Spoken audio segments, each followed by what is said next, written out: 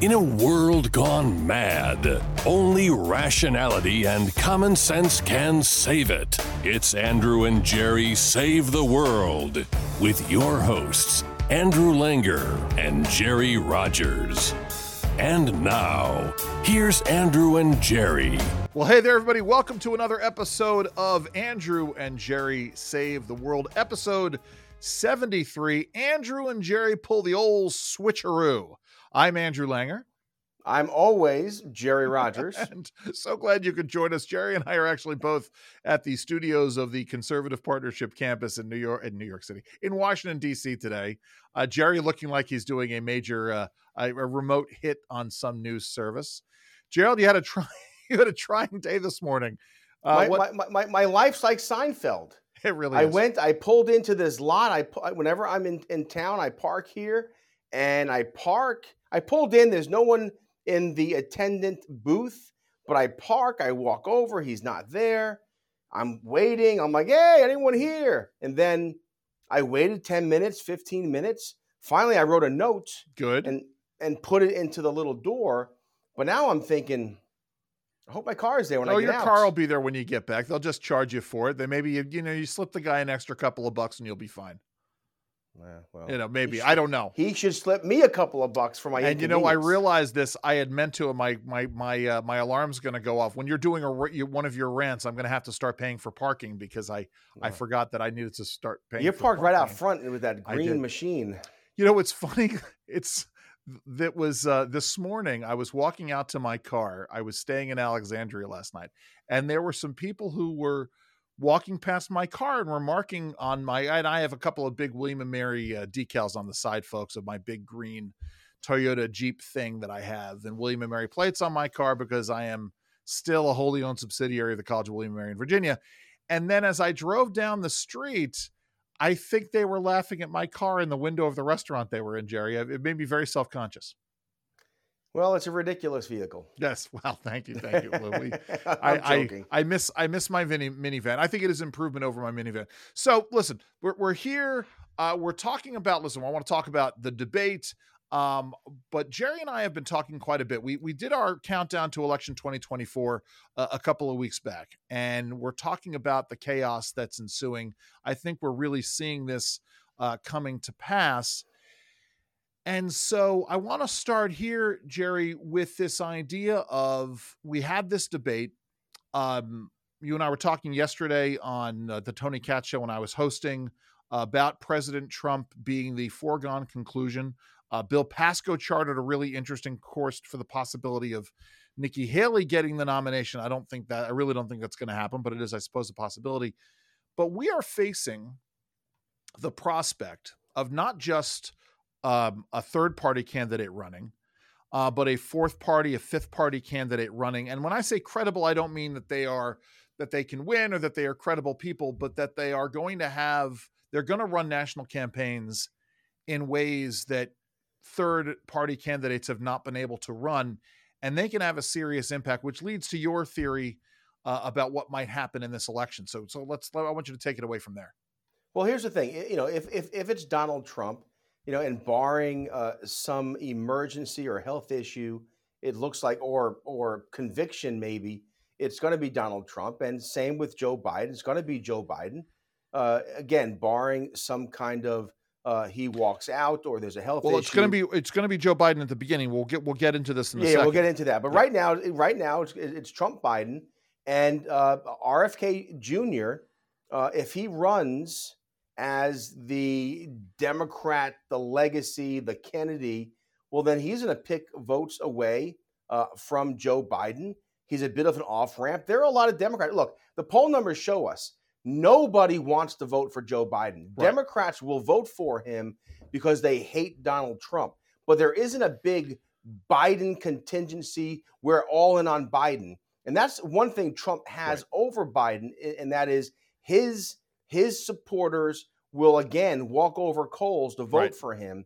And so anyway, RFK Jr., the Democrat, if he runs as that kind of Kennedy Democrat, he's going to pick votes away. Now, on the other side, you have Republicans, conservatives, not unlike you and I. We're not the Lincoln Project type No. or the Dispatch or any of these groups. But you and I have serious problems with Donald Trump. You and I are we have Andrew and you and I are Andrew and Jerry Save the World Republicans. right? And we have some serious issues with Donald Trump. But the fact of the matter is, there are a lot who are in our camp, and maybe a Republican no labels candidate, if it's Larry Hogan Manchin, if it's someone else that we haven't talked about yet, that could be an off ramp for Republicans who can't vote for Biden, don't want to vote for Trump, and they vote for him. So therefore, what happens? No one gets to 270, and the election is thrown to the House. Now, as someone who loves politics and loves history, this could be great fun. And who knows what happens? Because remember, even if Republicans have control of the House, it's still state delegations. Yes. So a delegation votes as one, which means there's going to be horse trading. Yeah. And so I wonder if a Larry Hogan gets the nod. Who knows? I mean, my point is that it could be great fun. I get very nervous when we go down this road. We are at a very fragile time in the system of American governance, in terms of the polarization, and not just the polarization, but the violence that people are willing to do against each other individually, right? Not mass violence. Jerry and I have talked about this. I get your point. You and I talked about this a little bit yesterday. Yeah. I think, and then we talked about it 2 days ago in the car. We're not going to be seeing civil war as such, like we see in balkanized European countries, or the American Civil War. But I tell you what, the new normal for progressives is violence. Right. We saw this in 2020, leading up to an election. They weaponized the George Floyd situation and wreaked havoc. Our culture hasn't recovered from that yet. No. I mean, today, the Gallup poll shows us that a vast majority of Americans everywhere are afraid to walk a mile from their home at night. Yeah. That is a legacy from the George Floyd riots, but more recently, just let me say this real quick, please, is the Israel-Hamas war. Absolutely. Has also created a circumstance where you have violence, vandalism, and targeting opponents on the streets of all our major cities and our universities. Let me take a step.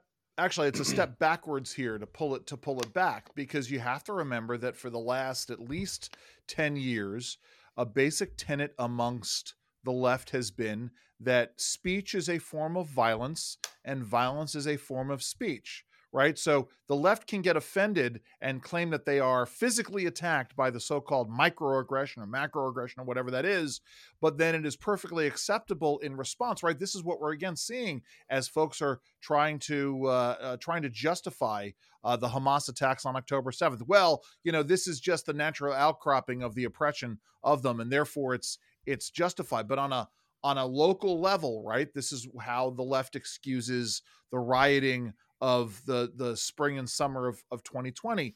And then when you distill it down into the 4 years of Donald Trump as well, right? You demonize the other. You demonize Republicans or anybody who disagrees with you. Frankly, this is the problem that I have with what Chris Christie had to say on the debate stage 2 nights ago. Yeah.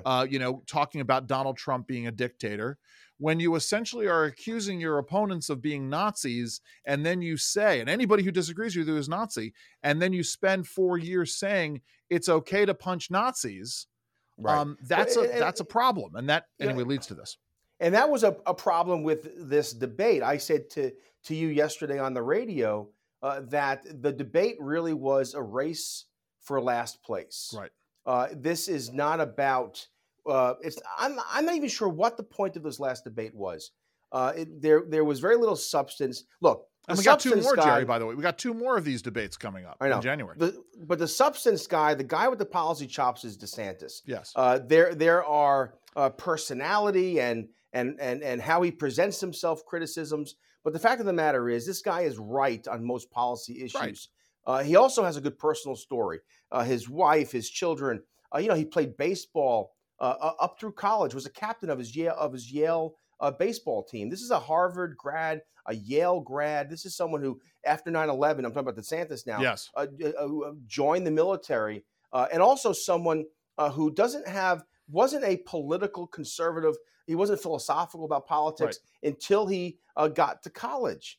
He saw Americans as Americans. And then he got to college and he was confronted with this progressive movement that actually caused him to respond.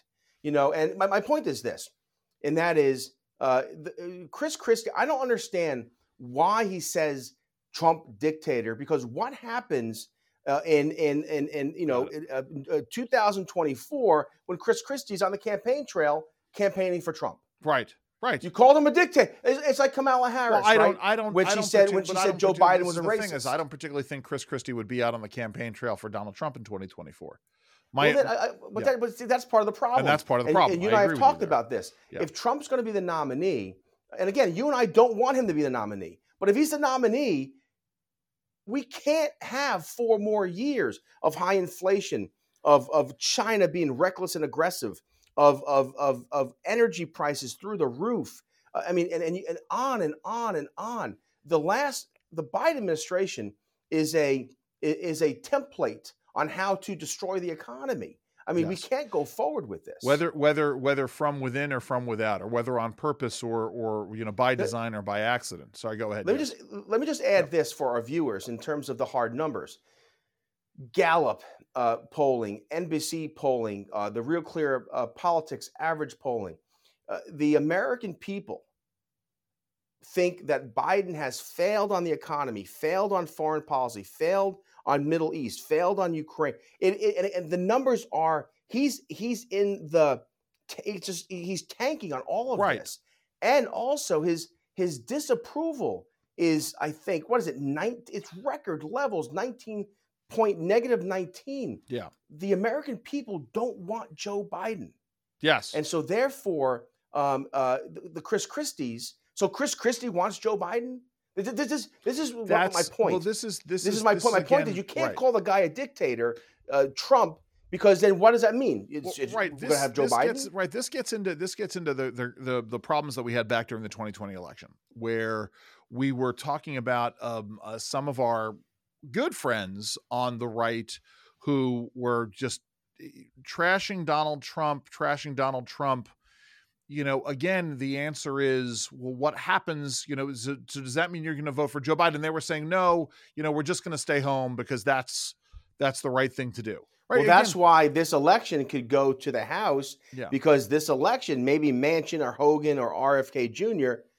Gives those never Trumpers, gives them an off ramp. Sure. Right. And again, let's be really clear here. Now, I can't say this about Cornel West. I can't say this necessarily about RFK Jr. I do know that a President Joe Manchin, a President Larry Hogan, God forbid, and again, this is not me endorsing any of them, a President Donald Trump, a President Nikki Haley, a President Chris Christie, any of these people, President Ron DeSantis, any of these people would be better than Joe Biden in office, out of the whole hierarchy here. But so long as we have Joe Biden, and let me say, better than, I may need to hedge this, better than just about any Democrat that the Democrats might put up there. Of the Democrats that are considered as possible successors to Joe Biden, Wes Moore, Gavin Newsom, Michelle Obama, Josh Shapiro, any of these folks, Gretchen Whitmer. Any of the Republicans would be a better president. Not great, right? We would get back to days where we were cutting deals and all of those things, but they would be better than a pure Joe Biden presidency. But the problem is you can only vote for the candidates that are actually running for office. And these are the gymnastics that Jerry and I went through during the 2016 election. Not to take words out of your mouth, Jerry, but we wrote the op-ed about it. And the idea was, the question is, and this is the question that came up. The question is, if you vote for the lesser of two evils, you're still aiding and abetting evil. And my answer to that is no, you can't look at it that way. If you are not voting for the lesser of two evils because you think one of them is evil, and in doing so, the greater evil gets elevated to office, you've done the wrong thing. you've got to prevent evil, true evil, the worst evil from taking hold. Just because you don't like the guy's hair or the fact that he can bluster around on a stage, that's no reason not to vote for somebody who on 80% of the issues is dealing with them the way you want him to. All right. Let me say it a different way. Okay. Because unfortunately, since 2020, really since the COVID hit, Donald Trump has made poor policy decisions. Prior to that, my goodness, the economy, on jobs, on wages, on foreign policy, on China, on the Middle East, on Israeli policy. Remember, there was no war in Ukraine when Trump was president. Right. There was no war in the Middle East when Trump was president. Inflation, when Trump left office in January of 2021, inflation was at 1.2%. Right. It quickly under the Biden rules and policies and his administration went to 9%, record 40-year highs inflation. Let me tell you something. Most Americans under the age of 45, Andrew, inflation is something they read about in a textbook. Absolutely, 100%. And so now they're experiencing this inflation. And I'm sorry for our friends on the left. This is Joe Biden. Yes, the war in Ukraine. Yes, supply chain issues. I had to explain this before. We didn't have a breakdown of the supply chain. We had pockets of supply chain issues. Yeah. And it didn't cause inflation. What caused inflation were the energy policies and the fiscal policies of the Biden administration. But my point is that prior to COVID, Donald Trump made wise policy decisions. Right. On every front. COVID hits and he lost his mojo. Yeah. He started to second guess himself. He should have opened up the economy, or he should have used the federal purse strings to get states to reopen. He hedged on that. He would go out for these press conferences and ramble on about what he heard in the meeting right before the press conference. And then, of course, the election. He never gave a coherent. This is how the election was stolen. I'm still waiting for him to explain how the election was stolen. You and I have talked about how it was rigged in terms of big tech and censorship and all the rest of it, but he never talks about that. And then, of course, there was the Georgia problem. Right. Then January 6th, it was a mob attack. I think the Democrats, progressives, the media have overplayed their hand, calling it an insurrection because they want to other their political opponents. But Trump did very little that day to ease the tension. And then, of course, since then, he 2022 midterms, everything he's done since 2020 has been the reverse Midas touch. My point in saying that is that I don't want him to be the nominee. Okay, so let me ask you this. Hold on. Now I'm gonna. But wait, hold your question, because that was a long way for me to say this. The reason why I will vote for him if he's the nominee, right, the lesser of two evils, is because we live in a republic. Yes. And there are rules in place, right? The reason why Trump and January 6th was not an insurrection is because our government is designed to go forward. So the reason why Americans can vote for the lesser of two evils, because the system's not evil. Right. The system works. Yes, the system works. I'm not going to say the system isn't evil, but yes, look, I don't think the American system's evil. In fact, that's what the left says. Yes. There's a reason why the left wants to delegitimize the Electoral College and the idea court that system. And yes, I exactly right, because they want Well, let me ask you this, Jerry. So it comes down to Nikki Haley and Donald Trump, because I know you're not a fan of Nikki Haley these days. I've had my issues with her. Who do you vote for between Nikki Haley and Donald Trump in a primary? Nikki Haley. Oh, okay. All right. That's good to know. That's all right. I'm actually kind of surprised that that's your answer. But let me say this. I think Nikki Haley's wrong on wanting to out anonymous speech on social media. I think she's troublesome on China. I think that her idea that the government should stay out of issues like 12-year-olds wanting to have transgendered operations. I think she's wrong on a lot, but again, Donald Trump, in my mind, has disqualified himself. Not because of the reasons the left gives, but because of the reasons what I just laid out. So it's interesting because but I'll vote for Trump in the general. Well, no, and that's a very important point again, because any of the Republicans, including Donald Trump, would be better than Joe Biden as president of the United States. I thought about you yesterday, Andrew. Okay. So I'm at this meeting, and Charlie Cook is giving a talk on polling and the elections and such. You're thinking, why, Andrew? I should be listening to Andrew do this. Well, I'm always thinking that. Yeah, but what I thought about was, Andrew, I thought about that at the end of his talk. This is all it's a DC audience. Yes, and they're coming to me and they're like, Jerry, like under their breath whispering, if Trump's a nominee, I'm going to vote for him. Yeah, but it's the same as in 2016. People are going to vote for Trump, but not tell anybody. Do you think that the schism, the COVID schism between Trump and some of the evangelicals and some of the really strong anti-vax, and I don't mean that in the traditional anti-vax, but folks who are deeply concerned by the folks who were concerned about how Trump handled COVID and engaged in lockdowns. Do you think that schism is healed? I'm inclined to think that it largely has. That a lot of those folks are coming back to the Trump fold. I'm not sure if it's healed, but I think it's not going to matter at the end of the day. Right. If you're pro-life, if you're a conservative Christian, you can't pull the trigger for a Democrat on the national level. Yes. They have just gone off the deep end. So let's talk about this switcheroo. Which is this idea, then we've mentioned it a little bit before, but I think I've been floating it around to people and they've been agreeing with this possibility. And let me sort of set this up. The idea is that sometime after the Democratic National Convention, which I think the Republicans go first this time around. I don't remember who goes first.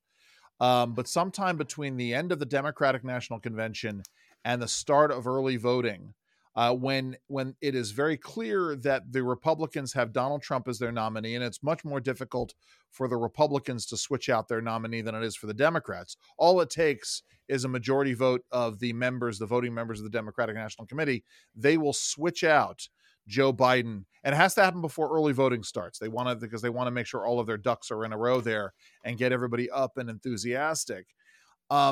This, again, further, well, I don't know, maybe it decomplicates things. But it is yet another wrinkle in this election, right? That's what we're calling the old switcheroo, isn't it, Jerry? Talk about what happened in New Jersey. Well, in New Jersey, years ago, Doug Forrester was the Republican nominee. He was a business person, and he had great traction yes. in a very blue state. He was doing well. Campaign being managed, by the way, by our good friend Bill Pasco. And Doug Forrester was doing well. Polling was good. And then and Torricelli was a candidate. He was a longtime congressman from New Jersey. And Torricelli had some ethical issues. Yeah. And the polling was bad. And the Democrats just knocked him off the ballot. Yeah. And it was against the law. Right. Literally against the law. But a corrupt New Jersey Supreme Court made up some kind of, something that didn't exist in the law about fairness and about being, the Democrats being properly represented. And so they put Frank Lautenberg back in, right, who was a retired senator. He was in his, I think, his 80s perhaps. And the Democrats, Frank Lautenberg, who had himself defeated an aging Millicent Fenwick, as I recall. Yes, that's right. But anyway, so Lautenberg stole the election. The Democrats essentially stole what would have been a GOP pickup. Yes. Now, fast forward to 2024, Democrats want to win, and frankly, I think they want to win more than Republicans want to win.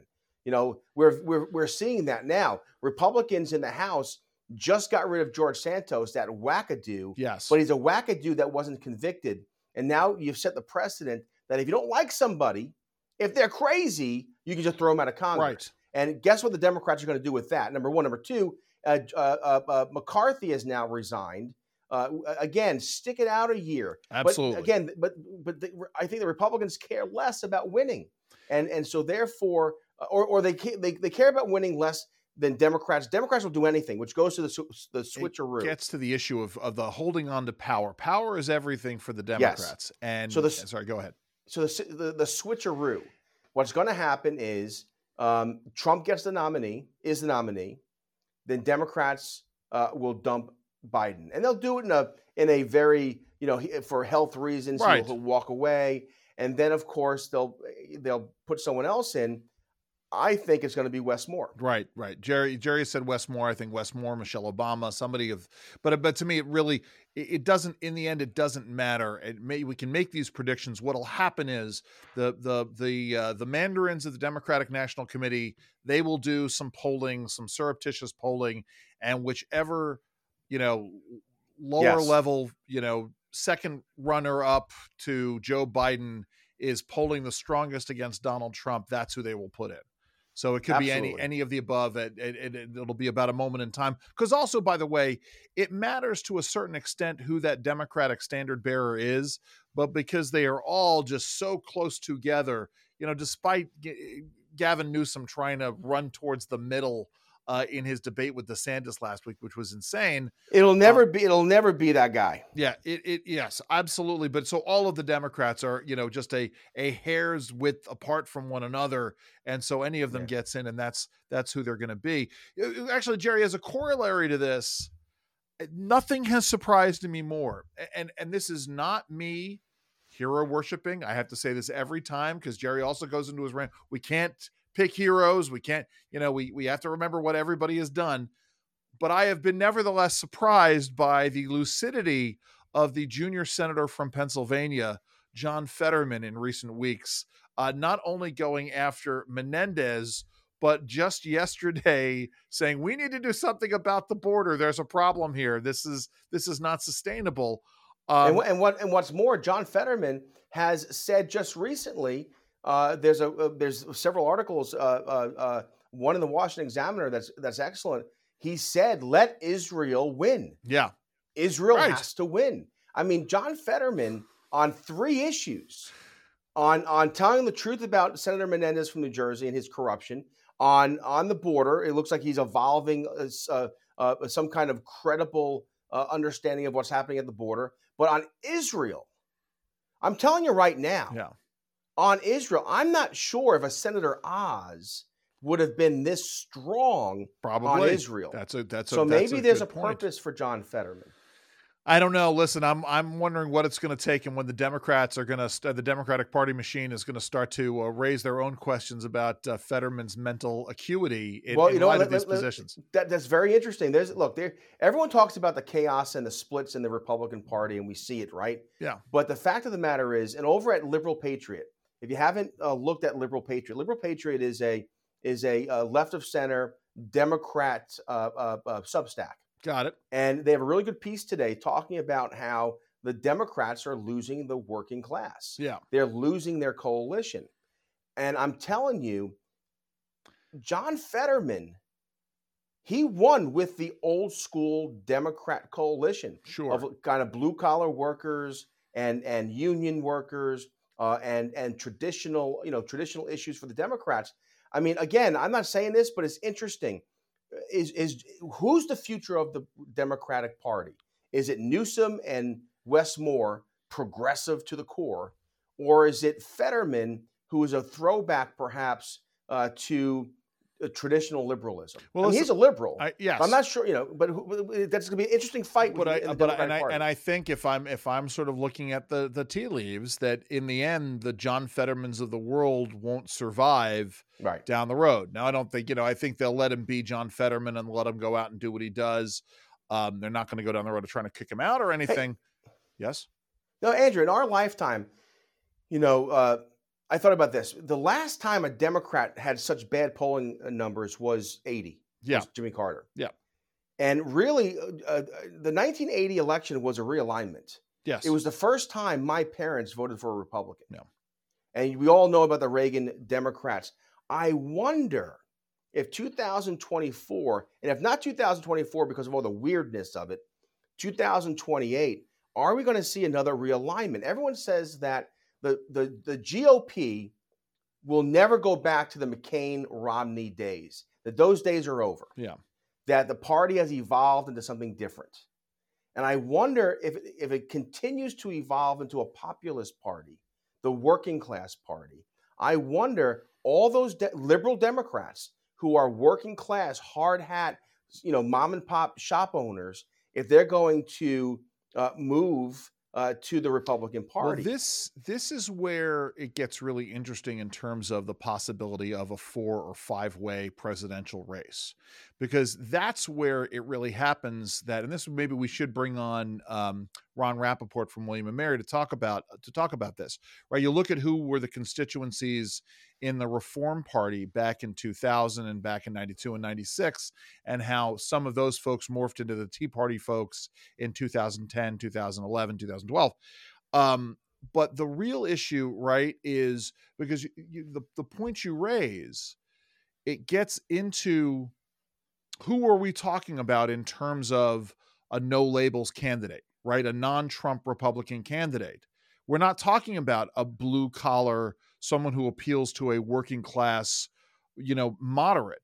We're talking about a Larry Hogan or a Mitt Romney. Joe Manchin, not a Republican. Joe Manchin probably appeals to a working class person, certainly more than a Mitt Romney or a Larry Hogan. They're going after the educated suburban women. But the only pushback is, and I'm a critic of Larry Hogan. I know, 100%. You and I both are. But Larry Hogan was successful in Maryland, a deep blue state, because he was able to attract working class Democrats. Yeah, I mean, I think that's true, but I don't think that Larry Hogan on the national stage quite has that cachet. Let me ask you a question. Yeah. Let me ask you a question now. You asked me, please, Trump or Nikki Haley, right? Yeah. And in a primary, I said Nikki Haley. Yeah. Although if you said Nikki Haley or DeSantis, I'd say DeSantis. I would say DeSantis, yes.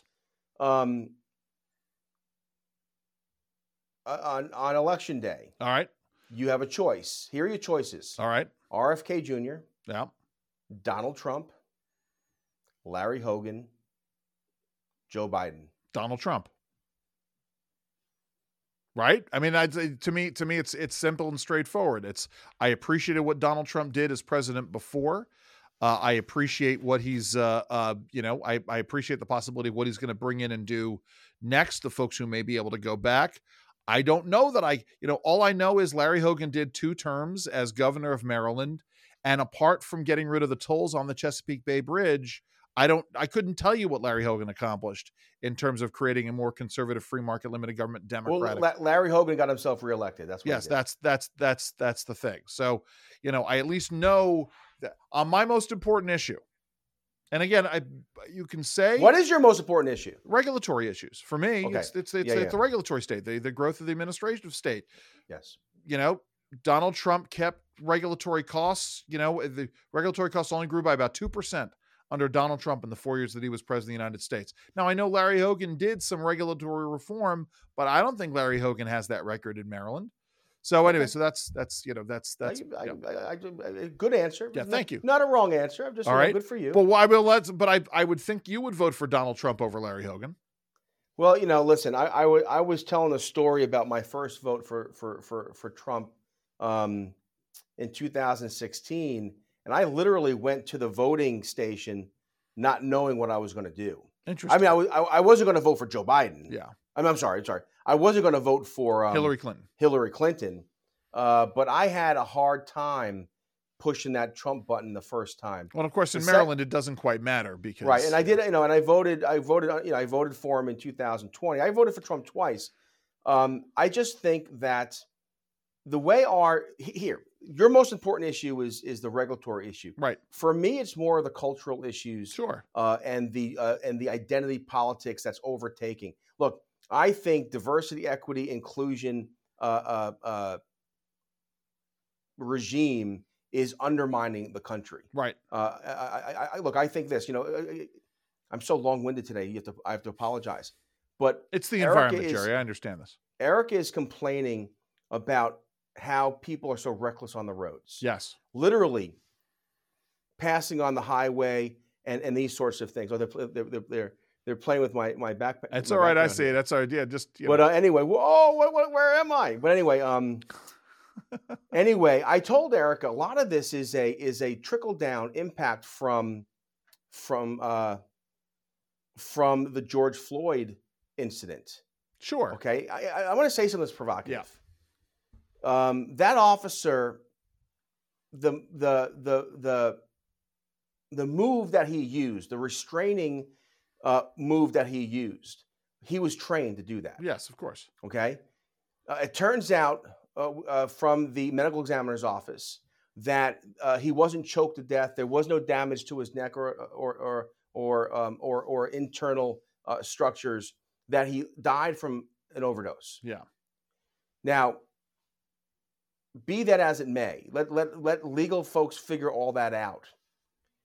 But essentially, this man, George Floyd, was high on drugs, had a criminal background, was violent in the past, went that morning or that day and committed another crime. He refused lawful orders. He was ODing, or he was high on drugs. And then we know what happened. He tragically lost his life. From that, we have turned upside down our policing and law enforcement. The defund the police movement is now the movement, and you have chaos in our cities. Right. There is a carjackings, retail theft. Again, I told you already. Gallup poll: the majority of Americans are afraid to walk 1 mile away from their home. But this is a trickle down effect, and frankly, I've talked to police officers. There's a reason why people are driving crazy on the roads, because the cops aren't doing anything about it. And so we have this trickle-down civics that has corrupted our culture. And that's the most important. So culture is the most important issue to me. And let me add to this story on this and add a little flavor, add a little bouillon into the stew you put together. By the way, I know that the cops aren't there. But they will only be there if I start driving recklessly. As soon as I start driving recklessly. But Andrew, no, look, I've talked to no. I'm just police who have told me that they'll pull you over if you are a soccer mom. Right. Oh, well, there you go. Okay, that's a good point. So, story out of Baltimore, Jerry, one of our favorite places to talk about, because you're still doing radio in Baltimore, and I sadly am not. And not only doing radio, I'm doing great radio with great ratings. Yeah. Touche. Big story out of the Banner. Baltimore's buildings are crumbling because of urine. Have you heard this? Yes, I did. Yes. So yes. So if Brandon Scott, who again can't seem to do anything, mayor of Baltimore, can't seem to do anything right. The latest story is that literally Baltimore's buildings are crumbling because people are peeing on them so much. I mean, this is exactly what you're talking about in terms of the collapse of civil society. Yes, exactly right. And in a very literal sense, right? The figurative sense in terms of the civil part, and then the literal sense in terms of the collapse. San Francisco, we've talked about. San Francisco, it's not just the poop on the streets and the app that has the poop map on it. So what you need to wave me away there? No, don't you want anyway. But the point is, remember, they had light towers, light posts that were falling over because they were peeing because people were peeing on them. But this is my point. There's a complete breakdown in civil society. And a lot of this has to do with cultural events like the George Floyd incident, but also now more recently, the Middle East war. The left is using these as excuses for chaos to undermine our institutions. And again, I'm not sure. I worry if Donald Trump's the guy over the next 4 years to bring some kind of civility back. That's a very good point. Actually, do me a favor and expound. Well, I'm going to expound on that for you. What Jerry is saying is that as important as it is for these policy positions to take hold and the things that we do that are substantive, because we know that the 2024 campaign on either side, regardless of who the nominees are, right? Even if it's not Joe Biden versus Donald Trump, the entire 2024 election is going to be about Donald Trump. But if Donald Trump manages to get reelected, and while his administration is focusing on dealing with substantive issues, right? Let's say they run the table and they're able to attract a bunch of good qualified people back to run these agencies and be in the senior posts in those agencies. The outside attacks on Donald Trump, the chaos that is going to be fomented is going to make it impossible for the nation to come together with any kind of civility towards each other. And that this further descent into chaos, well, it will further descend. I mean, anyway, go ahead. Our challenge is that we've always had differences, and very serious differences, but they've been differences in degree. Yes. We're now seeing differences in kind. You have progressives who believe America is a rotten, racist, systemic racist country. They want to get rid of an independent judiciary. They want to get rid of the Electoral College. They want to get rid of the Senate as it is, two votes per state, large or small. They don't trust the Congress. There's all kinds of. Jerry, you didn't silence your phone. It's not my phone. It's someone else's. Oh, there you go. Let's all right. Pretend it's not happening. I'm going to pretend. Sorry about that. We have producers today. Yes. But regardless, I'm not sure if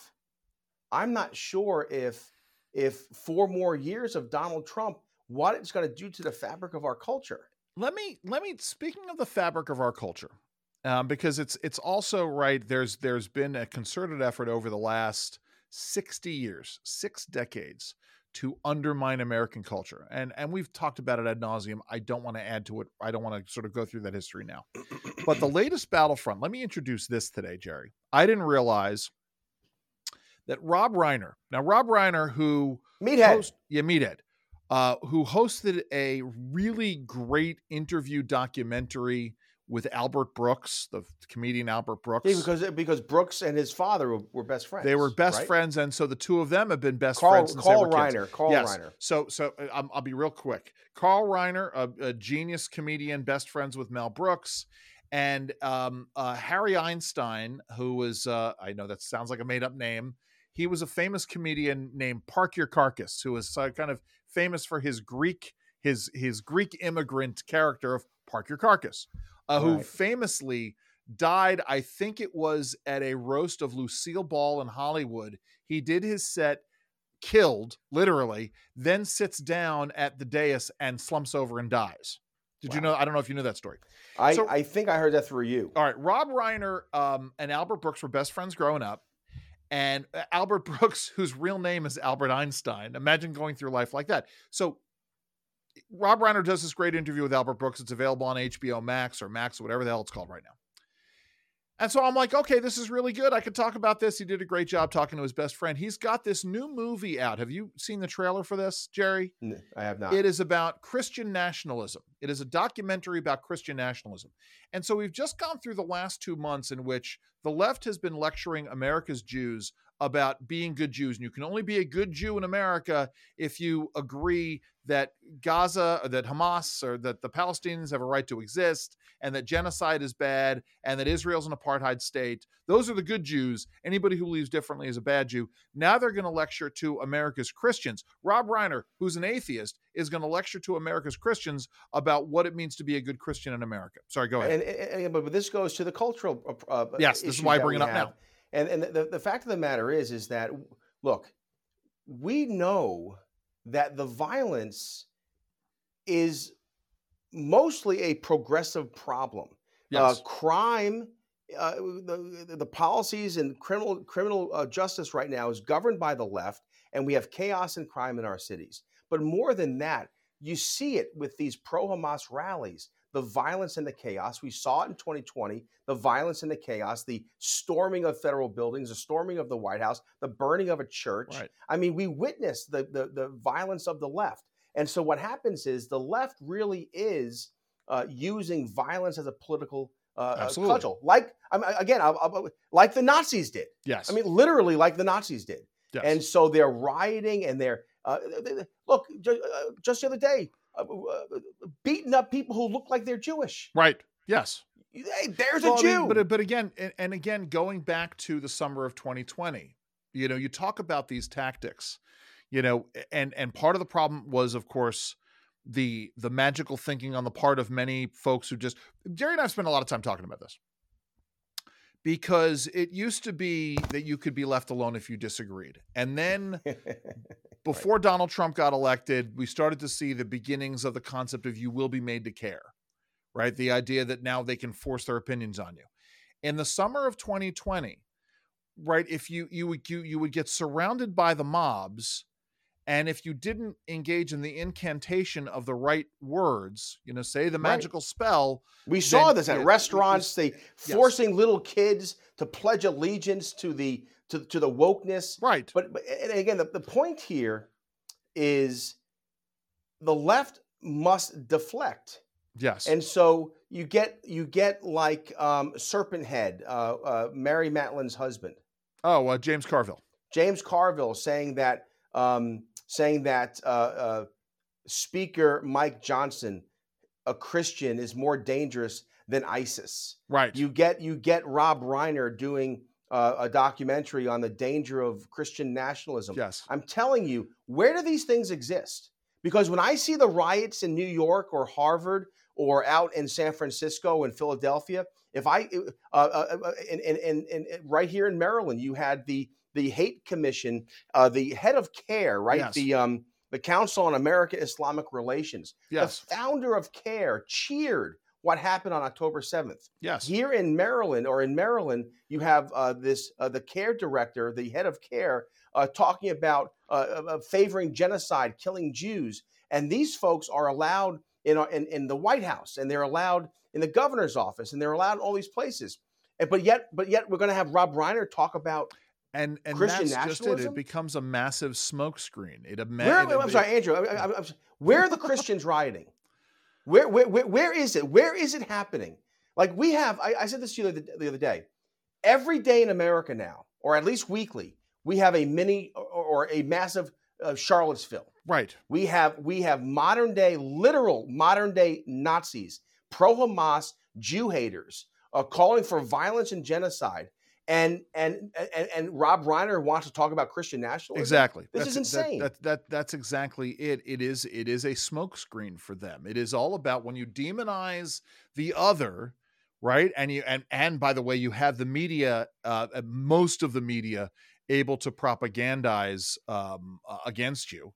And sometimes, Andrew, it's not just even yes, you're right, propaganda, but it's also the sin of omission. Well, yes, of course. But They're not same thing. covering It's narrative. these stories. When I talk about this, Jerry, when I talk about propagandizing, it's narrative making, right? So you make a narrative by promoting certain stories, you make a narrative by spinning other stories, and then you create a narrative by burying other stories, right? This is the Arno Dvorkov, the spike concept. You spike certain stories because they don't fit your narrative. And so you go down this road, and it allows them to, again, demonize the other. Let's pull it back. Get back to what we were talking about earlier, which is what happens if the 2024 election goes to the House. And you and I, when we talked about this the other day, I wondered about, okay, so we've just gone through a situation in which you had one side of the electorate very, very unhappy about the way that the presidential election went. They went and they were protesting outside of Congress. The protest turned violent and they went inside. And we've just spent the last almost 3 years prosecuting anybody who was basically anywhere near the Capitol. Not on even, January right? 6th. Some of the harshest sentences for January 6th were given to folks who weren't even in Washington, D.C. It's a very good point. And so in the end, right, this gives you the cover to sort of say, okay, it's the other side that is engaging in this, while burying the idea that it's your side that is engaging in this kind of political violence on a daily basis and literally harming people, right? We spend a lot of time talking about January 6th, 2021. We spend no time talking about what happened in front of the White House in, I think it was May of 2020 or June of 2020, where folks were literally trying to breach the White House grounds. And you can only imagine what the leftists would have done had they gotten into the West Wing and the president and or his family had been there. They burnt down a police station in Minnesota. It's occupied it. It's interesting, right? Because I am going to expound on this for a second, because you and I spent a lot of time at the beginning of the show talking about the republic living on. And we know that what kind of violence could have been done to President Trump, Vice President Pence, any of President Trump's family members or the staff that might have been in the West Wing or might have been in the White House complex had that complex been able to be breached. But the reality is, and this is what's important to understand, is that the republic lives on.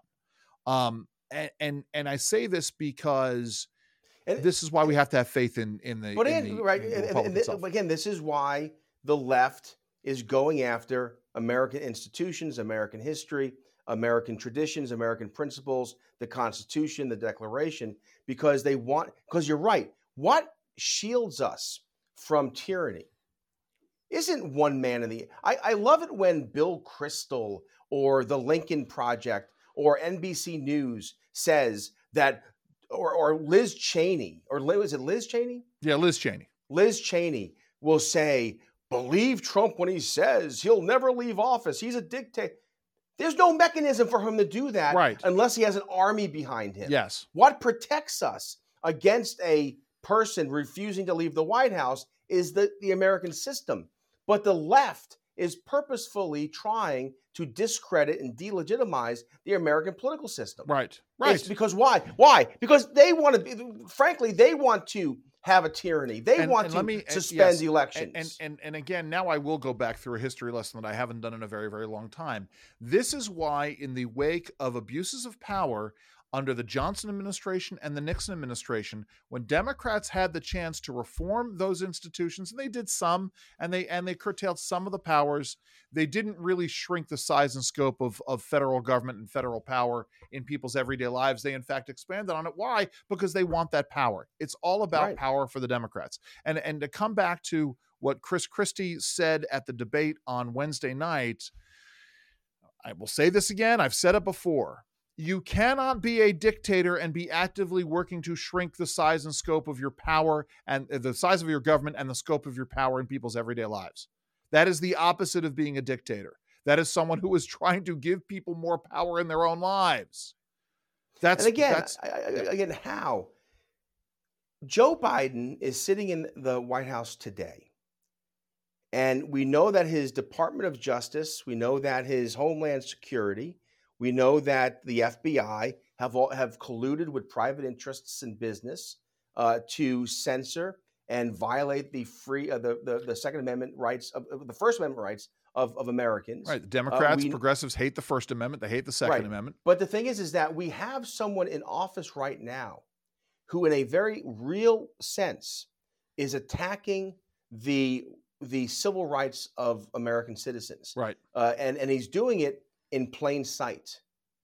And where's the outrage? Why? Again, this is what bothered me about the debate. We'll come full circle. No, of course. That's the whole point. I don't want to end there because I want to spend a couple minutes talking about Hunter Biden. But go ahead. All right. So here's the thing. Because we can't ignore that story, Jerry. What bothers me about these 4 debates thus far is that these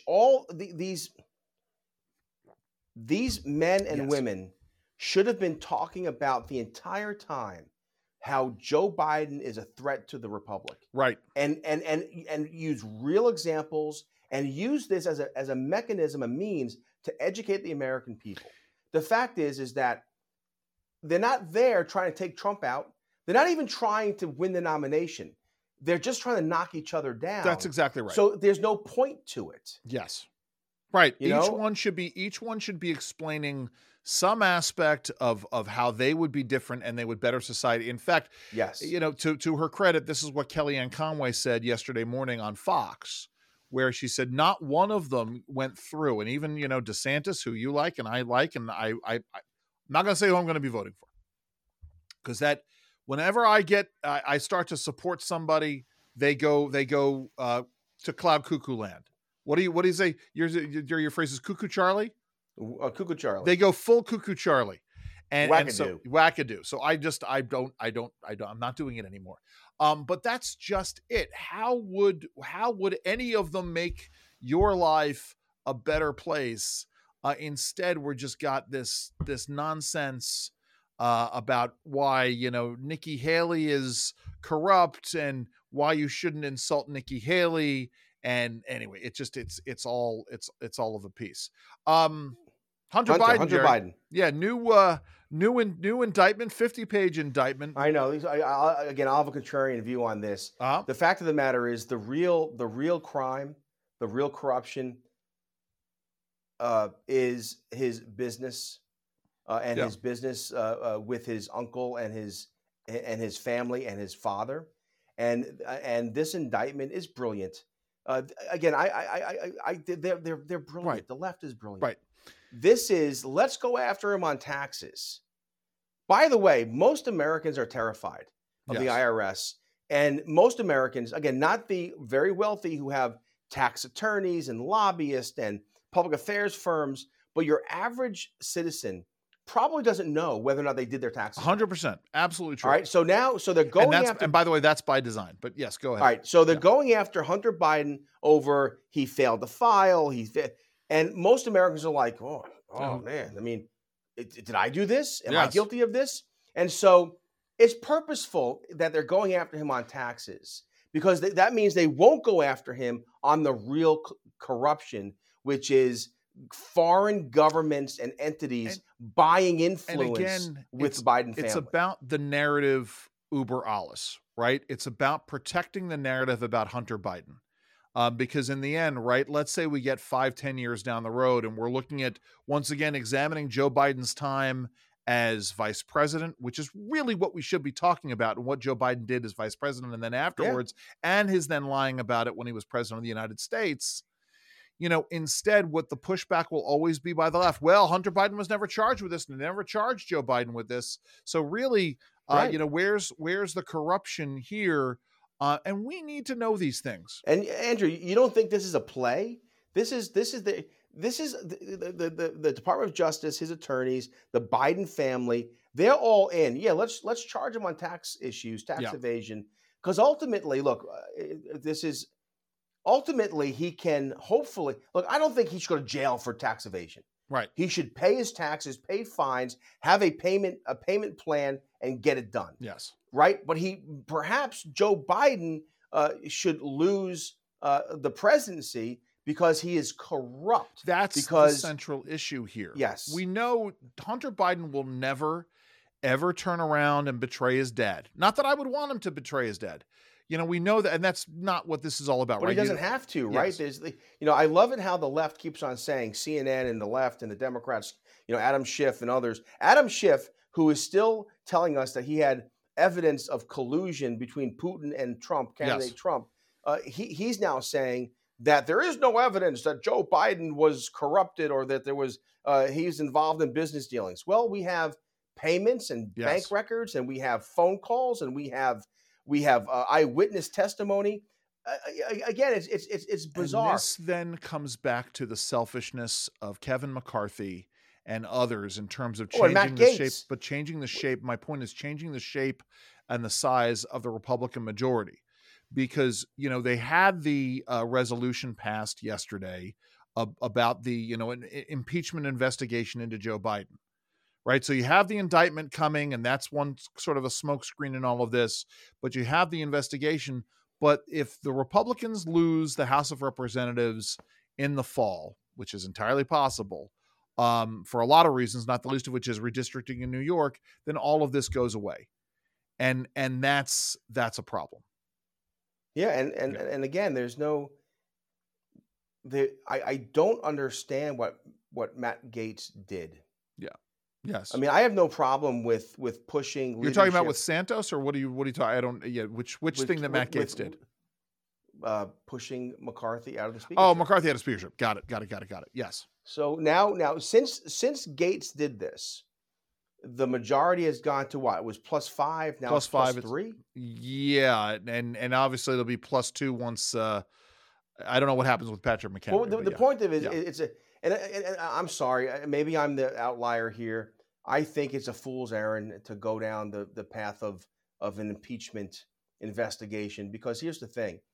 Joe Biden's corrupt. He's absolutely corrupt. The evidence points to corruption, but it's corruption that happened prior to the presidency.